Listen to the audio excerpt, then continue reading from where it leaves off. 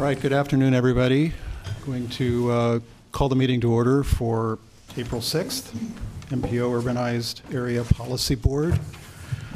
And the first item is recognizing alternates.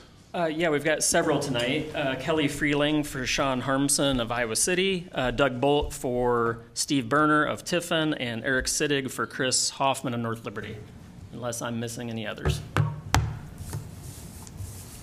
Thanks, everyone. Okay, welcome, everybody. The next item is consider approval of the meeting minutes of January 26th. Do I have a motion? Move approval. Second. Thank you. All those in favor say aye. Aye. Aye. Opposed? That motion passes. And item 1C is setting the next board meeting date, time, and location. It looks like May 25th will be the date. Correct. And time and location to be determined. Yeah. Okay. Yeah. We'll leave that loose just since we've got a big group and only so many meeting rooms to meet in. So. Okay. The next item is public discussion of any item not on the agenda. Does anyone wish to speak on an item not on the agenda? Okay. Seeing no one. We'll move on to administration. 3A, consider action regarding participation in the federal aid swap whereby state funding could replace federal funding for local road bridge projects. Kent. Yeah, thanks everyone for coming. Kent Ralston, Executive Director. Some of you have heard this before. Some of you, this might be new for you, but back in 2018, House File 203 was signed into law, which permits the Iowa DOT Commission to allow what's commonly referred to as the federal aid swap, or just the swap. The swap generally is a process whereby road and bridge projects that would have typically been use federal funding can instead be swapped and use state funding. The goal is to minimize federal regulations and to streamline local projects and save money where we can.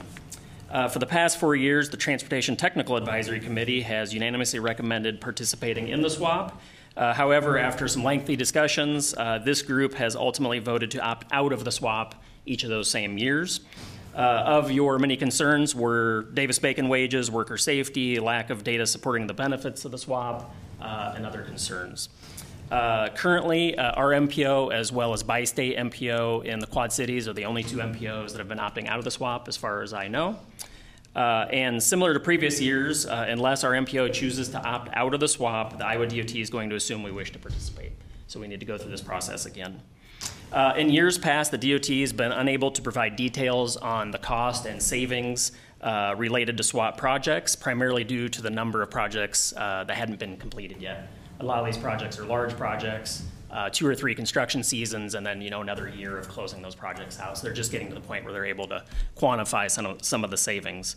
The DOT, however, has now provided a fact sheet that was attached in your packets, noting that the project development timeline had been reduced by as much as 6 months. And we have talked about that previously. What we had not talked about is they've actually put a savings to that now, which was about $7.4 million annually for local agencies and the DOT combined.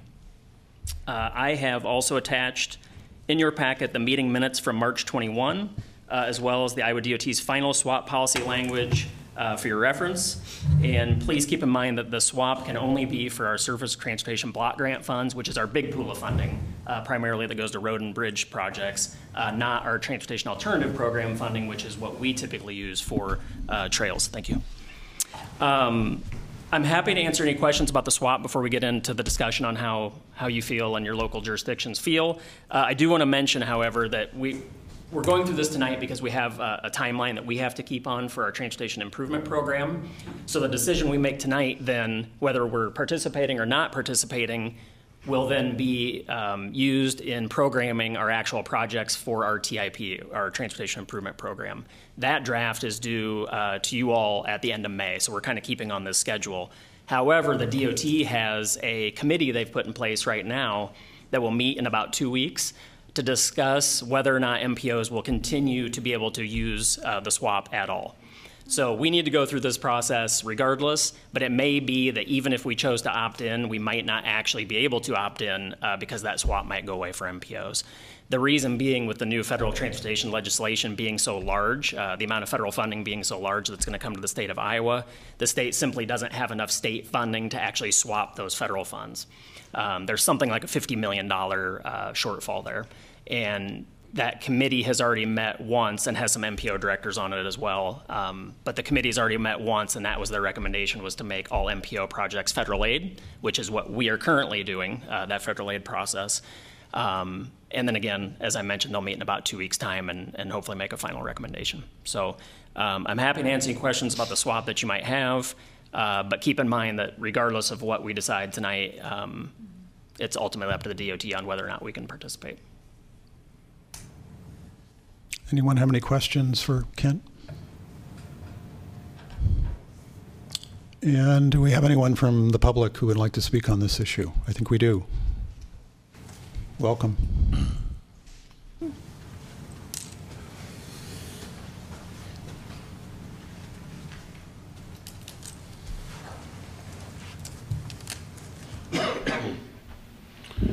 Good afternoon. I'm Bill Gerhardt. I'm a longtime Johnson County resident.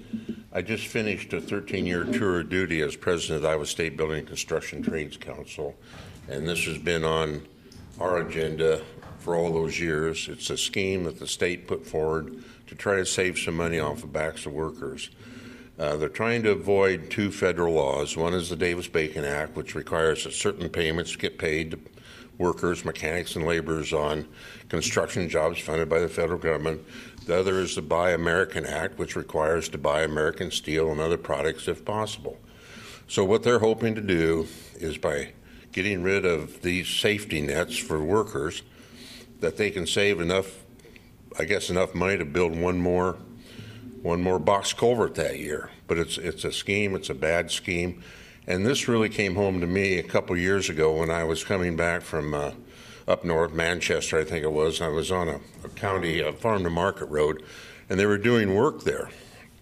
And I was the front. We've all had this happen, I'm sure. I'm in the front car. There's a flagger there, traffic stop, waiting for the pilot car. I roll the window down. I'm talking to the flagger, and I'm just talking to him. I said, "Who do you work for?" And he told me who he worked for. I said, "What do they pay you?" And he says, "Well, in this job, I get $10 an hour." He says, "But our next job we're going to is a federal job, and I'll get $26 an hour." And we all know Davis-Bacon, the total package is $26 an hour. And if you don't have health, if they don't pay for health insurance and retirement, then you get it all in the check.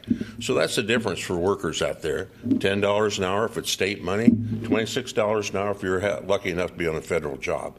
And that just made me even more resolved to make sure that at least Johnson County opts out of this.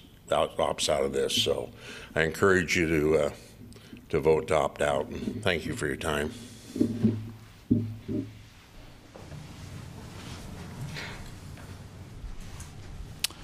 All right. Any discussion on this item?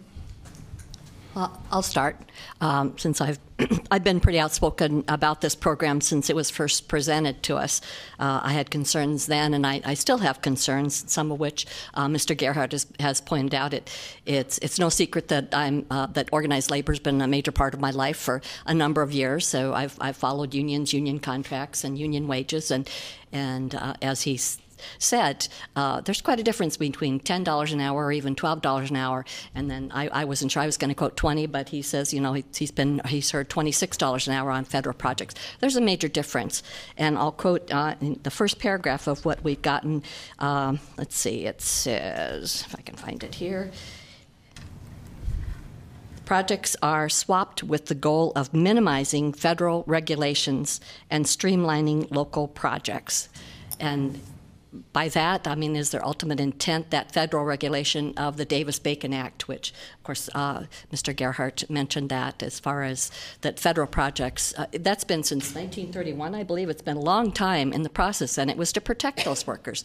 We all want workers, whether union or not, to have livable wages, and there's a difference in the prevailing wage and what some of these construction companies pay, and that's, thank you to the people who gave us the data on the number of days saved and the amount of money saved, but because we kind of asked that. But what also I was getting at is, well, so how much are they paying their workers? What companies are they utilizing, and what are they getting paid? Are they getting prevailing wage, or are they saving all this money because they're only paying $10 or $12 an hour? So I'd kind of like an answer to that question before I would even approve this. So at this point in time, I would vote to opt out. Mr. Chairman, I'd also like to advocate that we opt out of the swap. As a laborer at one of our area asphalt road construction firms some years ago, when we worked on these sorts of projects, we referred to them as high-pay jobs. And, you know, as somebody who busted his back pushing the hot, black, sticky stuff around, the high-pay jobs seem to be the only ones that even approved valuing our labor for what it cost us. Those jobs also permeated the culture within the workforce there, raising the expectation, not only in the wages that we would receive, but also in following federal laws and the regulations and being safe around the workplace. So I'd urge everyone to consider that. Thank you. Any other comments? All right, I think the way I'd like to structure this would be to ask for a motion to opt out of the federal aid swap. So moved. Taylor, Iowa City. Second. All right. All those in favor of opting out, say aye. Aye. All those in favor of opting in? Aye. Aye. All right. Sounds like we have two in opposition and the rest in favor, so the motion passes. We'll move on to transportation planning. Item A there is consider approval of the locally determined projects list for the MPOJC fiscal year 2023 transportation planning work program, and that's with Kent. Yeah, thanks. This is a little bit easier one. Each spring, we compile a list of transportation planning work program projects for the upcoming fiscal year. While the exercise is required by the Federal Highway Administration and the Iowa Department of Transportation, internally we use this to collect data and schedule our work for the following fiscal year.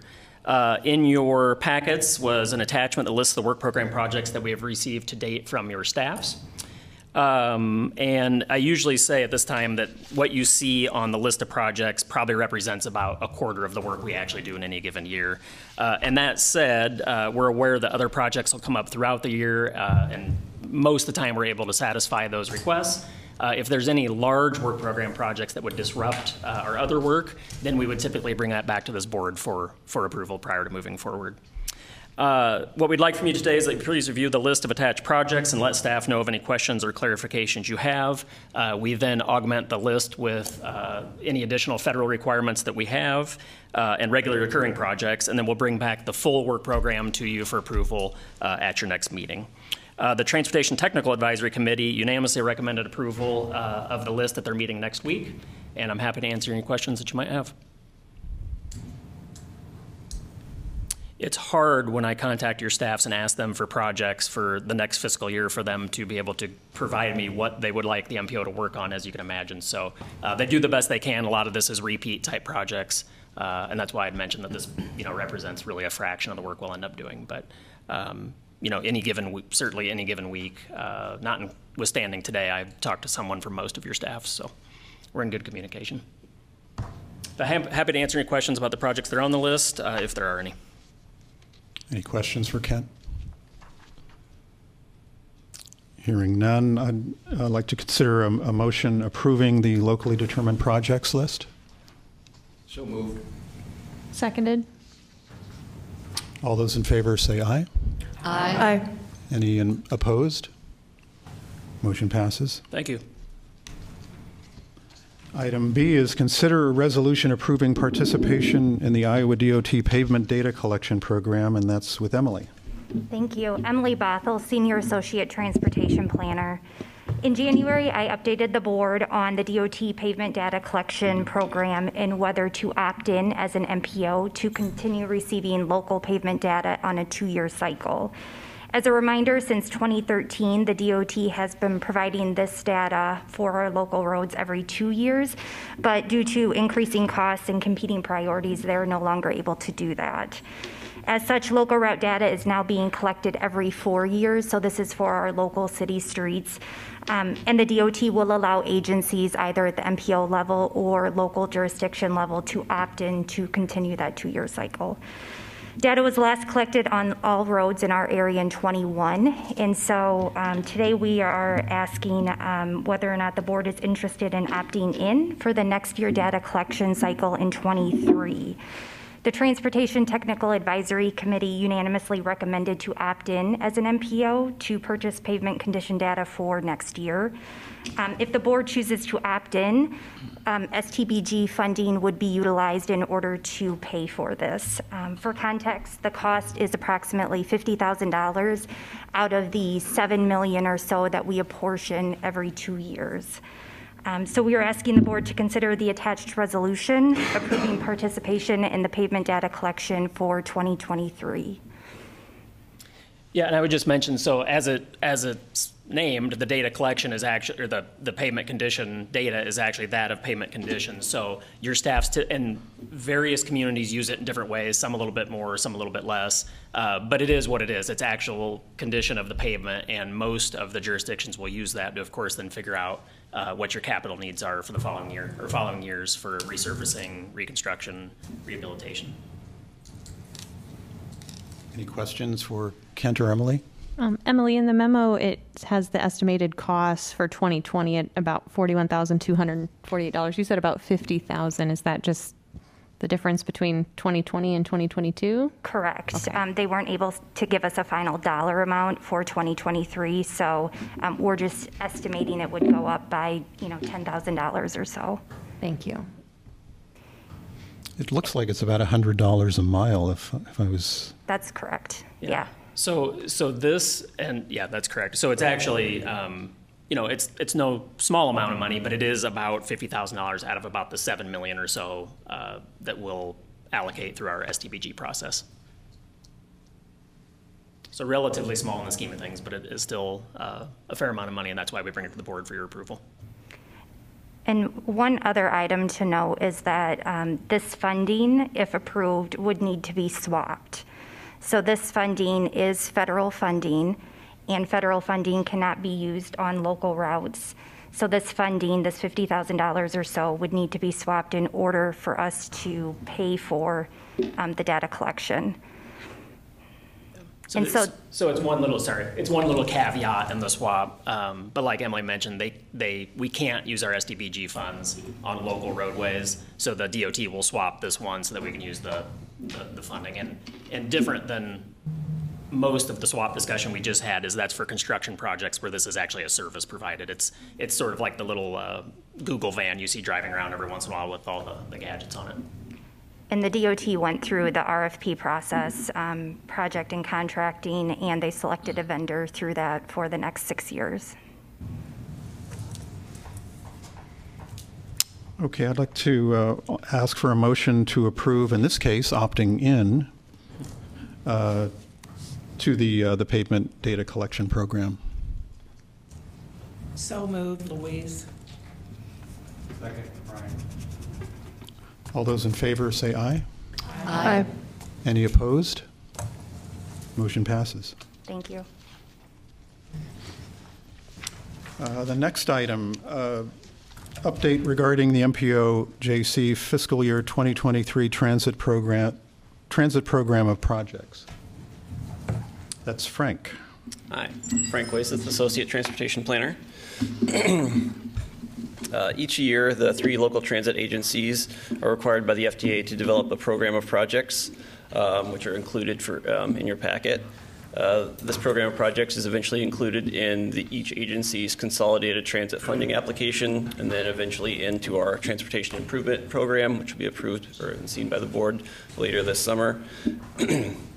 This list identifies projects to be funded with proposed projects to be funded with federal funds. Not all of the projects included on the lists will be funded, but they must be included to be eligible for federal funds. I've worked with the transit managers from all three of our systems to determine their desired buses and facilities and projects that are in each of these lists. Nothing needs to be approved by the board this evening, but seeing as it is federal funds, we provide you this update so that you're aware of how it's being spent. I'm happy to answer any questions.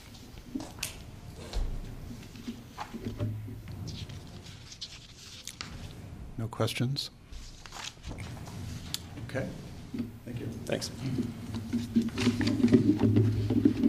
The next item is update on the MPOJC long-range transportation plan revision process with Emily. Yeah, Emily's going to give a presentation. So if you need to, feel free to shuffle around a little bit. It should be maybe 10 or 15 minutes. Is everyone able to see the slide okay? All right. So our Future Forward Connecting Communities Long-Range Transportation Plan draft is now complete. This plan is a vision for our metro area, and I've been giving presentations to this board for the last 2 years, and so we are excited that we are nearing the end. I'm going to give a brief presentation, as Kent mentioned, on the plan's contents, and we'll provide time at the end for any comments or questions. So as with the previous plan, this is an update emphasizing multimodal transportation, the coordination of land use patterns, and transportation planning. I'm going to touch on the planning process and timeline, our public engagement efforts, a few highlights from the plan, and then talk about our next steps in terms of public participation and comment. We are required to update this plan every 5 years, and it typically takes us, as I mentioned, 2 years to complete. We draft the plan content in-house and also the design, and luckily we have great staff that are skilled to do this. Sarah Walls on staff does all the plan layout and the infographics for us, and Frank Wayseth created and put together all of our maps. As you can see, we started this planning process with the presentation of the vision, goals, and performance measures. And as we drafted content, we asked for public feedback along the way. We are in the final stretch of the planning process, and we have 2 upcoming public meetings, one being tomorrow night at 6 p.m. and the other next week at noon.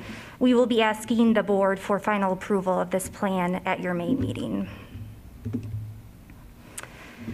This is a summary of the efforts undertaken to gather public input on the plan. We solicited for public input through a variety of media, including an online survey.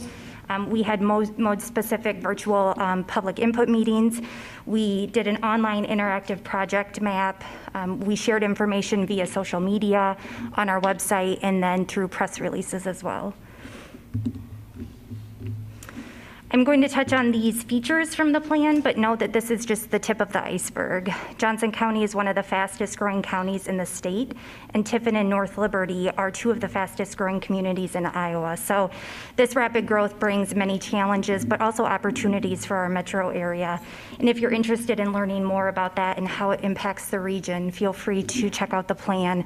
The link for the plan document is on our webpage under the Long Range Transportation Plan page. So the graph here compares the population growth of 2 5-year periods. I wanted to point out that Tiffin's population, as you can see, grew by 131% since 2010, making it the fastest growing community in the state. North Liberty also continues to see rapid growth, whereas Iowa City, Coralville are pretty constant. As this is a long-range plan, we develop population projections based on linear growth trends from 2010 to 2019. Based on these trends, the share of metro population residing in Iowa City by 2050 is expected to decrease, while North Liberty's proportion of the population is expected to increase. You can see there from 15.5% to 22%. Similarly, Tiffin is expected to increase from 2.5% of the proportion to 7%. The long-range transportation plan is an essential tool for ensuring that our transportation network can meet the demands of our growing population out to 2050. Vehicle miles traveled. This helps us understand generally how trends in vehicle use and congestion can change over time. And at the local level, as you can see, Tiffin and North Liberty have seen an increase in VMT as a result of their increase in population. The second graph shows Metro VMT by year, and you can see we've had a general trend upward, but with the COVID-19 pandemic in 2019, we saw a sharp decrease in VMT in 2020. This is a very interesting slide, we think. So the slide here represents commuting patterns between Johnson County and our nearby counties. Many metro area residents live in one community, but choose to work in another community, which requires them to commute. Nearly 40,000 workers that are employed in Johnson County live outside of the county. So this means that on a daily basis, we have roughly 40,000 people that are coming into the county for work. On the flip side, nearly 22,000 workers that live in Johnson County commute outside of the county for work. So this also impacts our transportation network. A lot of times I think we only think about who's here, the housing population, but really we have a large number of people coming in and out on a daily basis that do not live here. We are also able to show trends in our region's performance measures, and I'll share performance measures for system preservation and safety, but there are more performance measures in the plan. This image is simply for reference. Are you able to see the information all right? A little bit, okay. So our metro region is seeing improvements in our bridge condition and the percentage of pavement that's measured at fair or better condition. And then you can see we have multiple new measures that we hope to track over time just to measure progress within our transportation system. When we look at safety, our region is also seeing an increase or a decrease, in the number of motor vehicle fatalities. That said, the number of serious injury accidents has increased along with non-motorized fatalities and injuries. So these are injuries involving bikes and pedestrians. These accidents, though, keep in mind, are primarily occurring along highways where there may not be a facility or a paved shoulder available, or only a paved shoulder. Again, these measures help us evaluate our region's transportation network, whether we're making those improvements. Moving on to mode-specific content, the 587-mile centerline miles that we have across our network is the backbone of our system. And between FY18 and 21, over $19 million in federal surface transportation block grant funding was spent here locally to support our network, maintain it, and then expand it. This map shows the road and bridge projects that were submitted by the Transportation Technical Advisory Committee, subsequently approved by the Policy Board, and then they're expected to be completed in the 2022 to 2030 timeframe. All approved projects through 2050 that are noted in the plan are eligible to receive federal funding. I don't have maps for the next two timeframes, so it'd be the 2031 to 2040 and then 2041 to 2050, but those are available in the plan for your reference. This map here shows the anticipated congestion across the metro during the AM peak hours, so typically your 7:30 to 8:30 time frame in 2050. So this is with the existing roadway network that we have, the committed projects that already have funding and are slated to be completed, and then those planned road projects that are in our transportation plan. So on an average weekday in 2050, the average vehicle miles traveled per household is 60, and then the number of person trips per household is about 15. Additional congestion maps are available in the plan, and this is just one example of information that we can share and things that we can look at with our travel demand model, which was updated coincident with the long-range transportation plan. Moving on to the bike and pedestrian network, increasing active transportation is an important goal for the metro area. And the metro area now has 65 miles of off-street facilities and another 63 miles of wide side paths adjacent to roadways. Iowa City now also has more than 15 miles of roadway that have bike facilities on them. The bike and pedestrian projects shown on this map are the projects that are anticipated to be completed between 2022 and 2050. So we were able to get all of the projects on one map for the bike and pedestrian projects. There is a shortfall. So the bike and pedestrian project funding shortfall is 19 million. So those illustrative projects at the bottom, they are 18 through 22. Based on our projected federal funding out to 2050, we reasonably would be unable to get those projects completed in this time frame, considering funding. We included this map in the plan, which shows the identified gaps in existing or planned facilities that provide for the crossing of significant obstacles for bikes and pedestrians. You can see that we've made significant progress to get people across these barriers, but there are certainly still some gaps. So primarily along the Highway 218 corridor, I-80 corridor. In Iowa City, there's the Highway 16 Riverside intersection there, the bridge crossing the Iowa River. So there's still some progress to be made. That being said, in the next 5 years, a planned trail link will be constructed to extend the Clear Creek Trail between Coralville and Tiffin there, allowing people access all the way out to Kemp Park someday.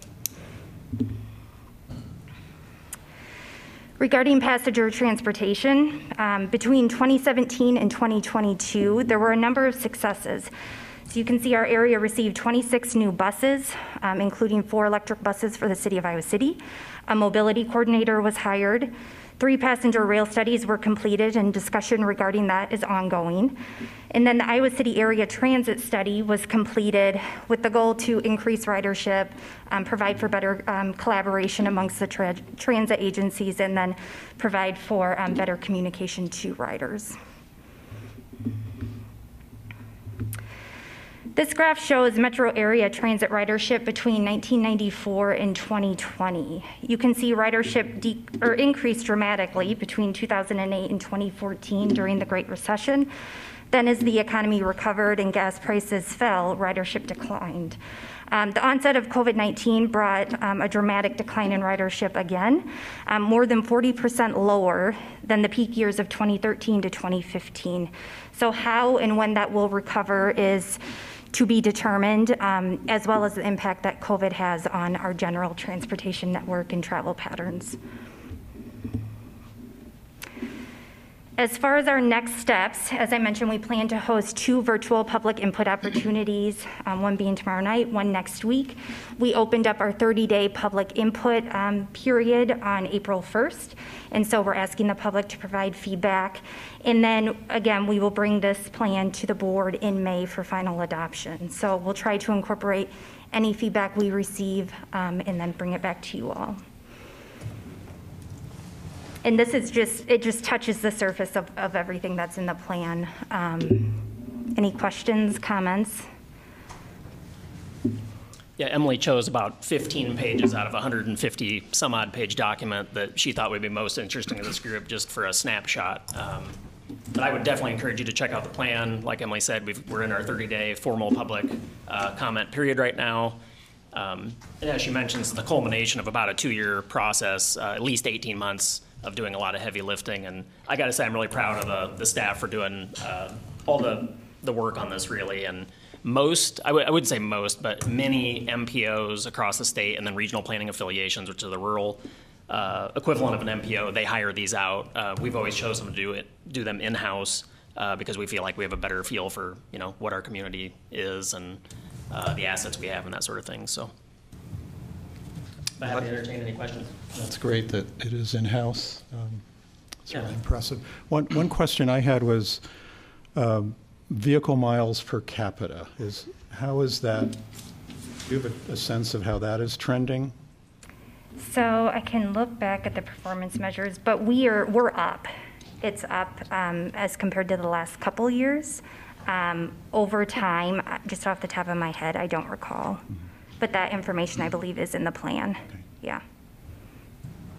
I realize you're just starting to get some of this feedback, but is there any feedback that staff has gotten to this point that seems consistent? Is there one thing that's jumping out any place that everybody's talking about, or something we should put on our radar? We get a lot of feedback about bike and pedestrian related projects, but I don't think there's been anything where it's reoccurring kind of year over year. Yeah, I would agree with that. I mean, in all honesty, we've struggled to get public input, as many of you can imagine from your various plans for your organizations. We do struggle a little bit. Yeah, I agree with Emily. The one group that seems to come out and have a lot to say, positive or negative, is the bike and ped groups over the last few years. Otherwise, I would say the little public input we've got thus far has all been positive in terms of the plan, the look and the feel of the plan. Which again, kudos to staff, because that's the goal, is to have folks actually be able to review the plan, read the plan, and understand it. So we try to put as many visualization, use as many visualization techniques as we can. Lots of maps, lots of charts, lots of graphs, because folks just don't have time for a 150-page document, which we understand. So, but yeah, I don't know about any other real trends, Rod.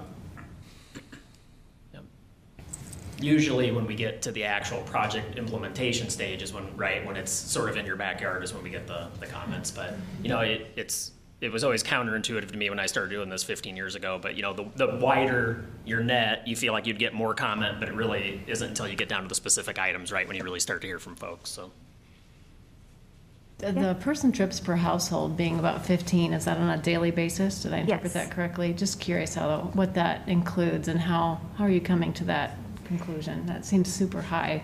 Yes, so that's based on the socioeconomic data that we include in our travel demand model. So it's population, it's households, it's employment, the current network, and how easy it is for people to get from point A to point B, but then also just taking into account housing units and people per housing unit. Okay. So considering the number of trips that an average person would make from their home, say, to work.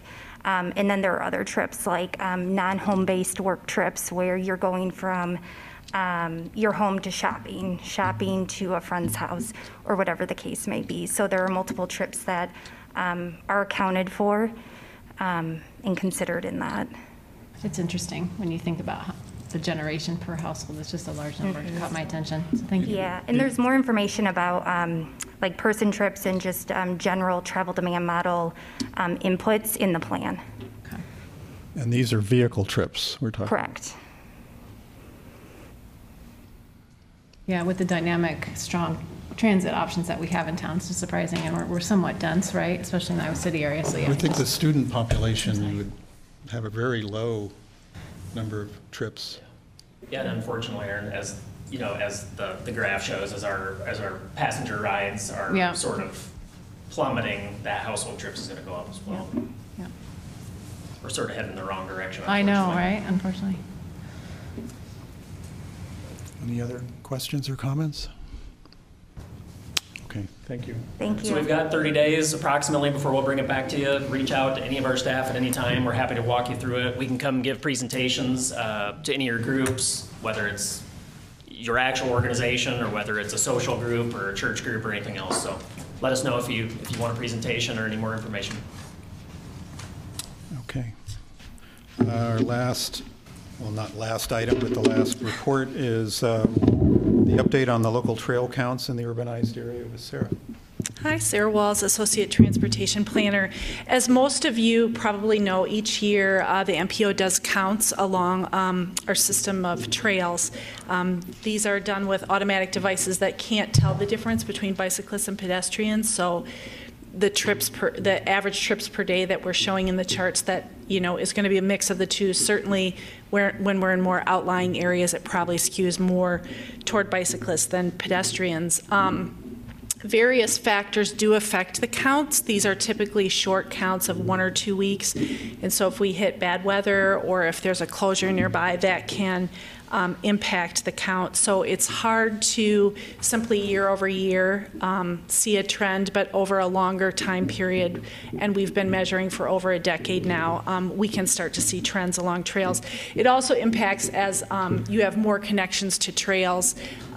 People are getting on and off in different locations, and that can impact the counts as well. So you have those graphs in the memo that we provided. You'll recall that in 2022 and throughout 2021, our counts were way up. People really turned to the trails, and as Kent was saying in the long-range transportation plan, we really heard from people about how much the trails meant to them. And obviously, with a lot of children home from school, people working at home, trail usage, was way up. And also when our various recreation facilities and indoor opportunities were really closed down. So they were a savior for a lot of people, and that's a direct quote from somebody who provided feedback in one of our surveys. In 2020, we also began counting during the winter because you'll remember a number of our communities were clearing more trails during that time to account for the need for those trails, and we were promoting the trails through our Trails to Table Challenge. So we began doing more winter counts. So we're seeing continued use of the trails. We backed off a little bit from those peaks, but continued use in the winter, and some of our trails were used just as much this past winter as they were during the peak of the pandemic. You can see that in the counts for Waterworks Prairie Park and the True Blood Rec area. You'll also see in the plans, and we've put some notes there, impacts of new development. So the counts were really up in the Iowa River Landing area and along the Sycamore Greenway. Promotion, heavy neighborhood promotion of that trail also, I think, probably has something to do with that. And also for that Iowa River Landing area, if any of you have not checked it out, there's the new trail connection that runs from Rocky Shore Drive over to Coralville, following along next to the Karandick Railroad. It's a really exceptional connection, and when they did the trail opening, in fact, it was interrupted regularly by bicyclists and pedestrians coming over the trail. So if you have not checked out that trail, check it out, because it makes for a very convenient and safe route for people to sort of bypass that section of 2nd Street. In the next, like I said, we've traditionally done 1 or 2 week counts. We've acquired a couple of new counters, so now we're going to take a different approach, and we're going to leave our counters out for a longer period of time, more than a month, in some cases 2 or 3 months at a time. And we're also going to focus in, now that we have our 2 regional trails, the Iowa River Corridor Trail and the Clear Creek Trail. In the case of the Clear Creek Trail, it's nearing completion as far as the metro area is concerned, with that future connection that's going to go under the interstate. So we're going to focus on Clear Creek and on the Iowa River Corridor Trail this year, leaving the trail counters in place for a long time. Johnson County has a couple of trail counters, and so we're going to work with Brad Friedhoff to be counting out in the rural areas of those trails as well, with the idea that we are really entering a period of time when Johnson County is going to be really attractive for bicycle tourism. We have a lot of features here, not just the paved trails, but the single track and cyclocross trails and the gravel roads. And if you haven't been paying attention, you will be soon, because our bicycle advocacy groups and our bike riding groups are really getting active and really pushing the tourism angle. So this is going to help with that. And we will come back to the other trails next year, and also if communities have the need for a special count, we always can do special counts for people. So we're happy to do that. Also following along with the tourism angle, we are now signed up for something called Strava Metro. Strava is an app that particularly avid bicyclists add to their smartphones and their Garmins and things like that to track their training and their riding. Like I said, it does skew to the more avid, the fitness rider, the more heavy-duty recreational rider. So it certainly shouldn't be considered representative of all bicyclists and pedestrians or runners, but we will have access to that data, and it's useful to see those areas that people are heavily using. It can also give us an idea of whether those users are, we can separate out the bicyclists and the pedestrian runners, and we can also see which people are coming in from out of the area, so tourists, visitors, and those were really up during COVID too. So we're going to use that to supplement our count data. So it's just another tool that we have to measure use. Any questions for Sarah? Interesting, thank you. Do you have any idea how electric bikes, the market for electric bikes is doing? I can only anecdotally say that I know more and more people that are using them, and you see them with more frequency as they pass you by when you're pedaling really hard and that person isn't. But I assume that they're doing well because we've had new retailers open up, new places are using them. So because it does seem with this extensive trail system, which isn't all flat. Right. Electric bikes would just be a huge advantage. I see them even out in front of City Hall. You see people riding by them. I think the other thing they're really useful for in the sense of commuters is, even just getting from the east side of the river to the west, if you work at the hospital or points further west, it's a bit hilly, and the e-bike just makes it easier. But yeah, we don't have any way to track that, but it sure seems like we're seeing more of them anecdotally. And I do think, if not all our communities, at least the larger communities, Sarah, have explicitly permitted motorized bikes on our trail system now. Is that correct? At one point, they were considered a motorized vehicle, and then they got kind of hung up in the... Iowa City has. I'm not sure about the other communities. We reviewed that as part of the Metro Bike Plan, encouraging people to update their codes. I think most have. Not that it would likely cause an issue, but most have followed through with that. Well, yeah, because we've usually tried to be the same between Iowa City, Coralville, and the county at least, to make sure that those are, yeah. Speaking, I just have a question that I'm kind of new, so maybe this is all already been discussed, but I think about winter maintenance. And in Coralville, that's probably one of the biggest things that is talked is they would, everyone would like all the trails cleared right away. Every morning it snows. Have you discussed any of those there? How to do that? Well, Iowa City has traditionally done, or for the last several years, I should say, clears routes that serve as commuter routes. So they don't clear everything. But now most trails, I think, are cleared. I know in Coralville, the Clear Creek Trail isn't cleared, and that has to do with the wetlands and that I don't know if it's a preference or a requirement that they not use de-icer. So I know that that's an exception there, but they do groom that area for use by fat tire bikes. Yeah, they groom that for cross-country and fat tire bikes. Coralville does. And then the city of Iowa City during COVID actually cleared more trails. I think there was a decision to actually clear more trails because we knew folks needed to get out and recreate because indoor facilities were closed. So more and more communities are, Lori, so it's a throughout the choice. year. It's up to the cities. Correct. Yeah. I mean, I realize that, but I wondered if Yep. And it's a huge undertaking, as you can imagine, but most of our communities are plowing, it seems like, most of the major corridors. I think most of the communities are also focusing on school routes, so if they believe it to be a heavily used route by children, they'll go ahead and plow those as well. So I'm a relatively avid rider, and I ride most of the winter, and most trails are plowed, it seems like to me, most of the major trails. Thank you. Yep. The situation might be the same with Muddy Creek. I'm not sure if that trail, if all of it can be plowed because of wetlands. That might be the other one that's an exception. All right, thanks. Item 5, other business. Yeah, I'll jump in quick before anybody else. I just have two quick things. One is that you may have noticed, and several folks mentioned this to me, there was no formal agenda item tonight on the Cranic passenger rail, no update. That was on purpose. The board, you all gave me direction at our last meeting, basically kind of keep the motion going, keep some momentum. I did, as a quick update, have individual conversations with the city managers in North Liberty, Coralville, and Iowa City. I hadn't yet reached out to the university and the county. I think I, for the most part, know where the county stands and just haven't quite got to the university yet.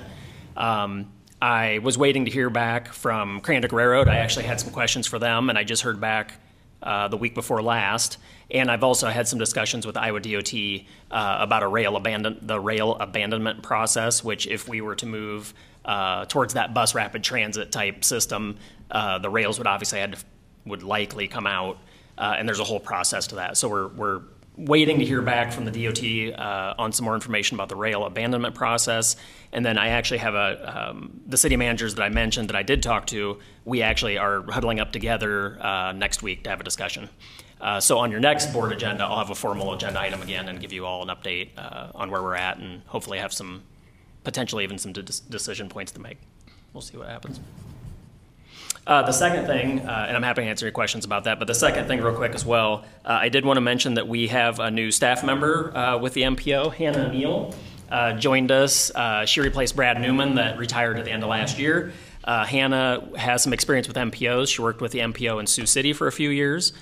She's an alum of the School of Planning and Public Affairs. I always have to get that right because it's changed since I went through it. So she has her graduate degree from the University of Iowa, and she also grew up in Coralville. So we're in good hands with Hannah, and we're very happy to have her. Welcome. Thank you very much. Happy to be here. That's it for me. Any other questions or comments? Okay, I'd entertain a motion to adjourn. Mr. Chairman, move to adjourn. Second? All those in favor say aye. Aye. Opposed? Thank you, everyone. Good to see you. We are adjourned. Thank you.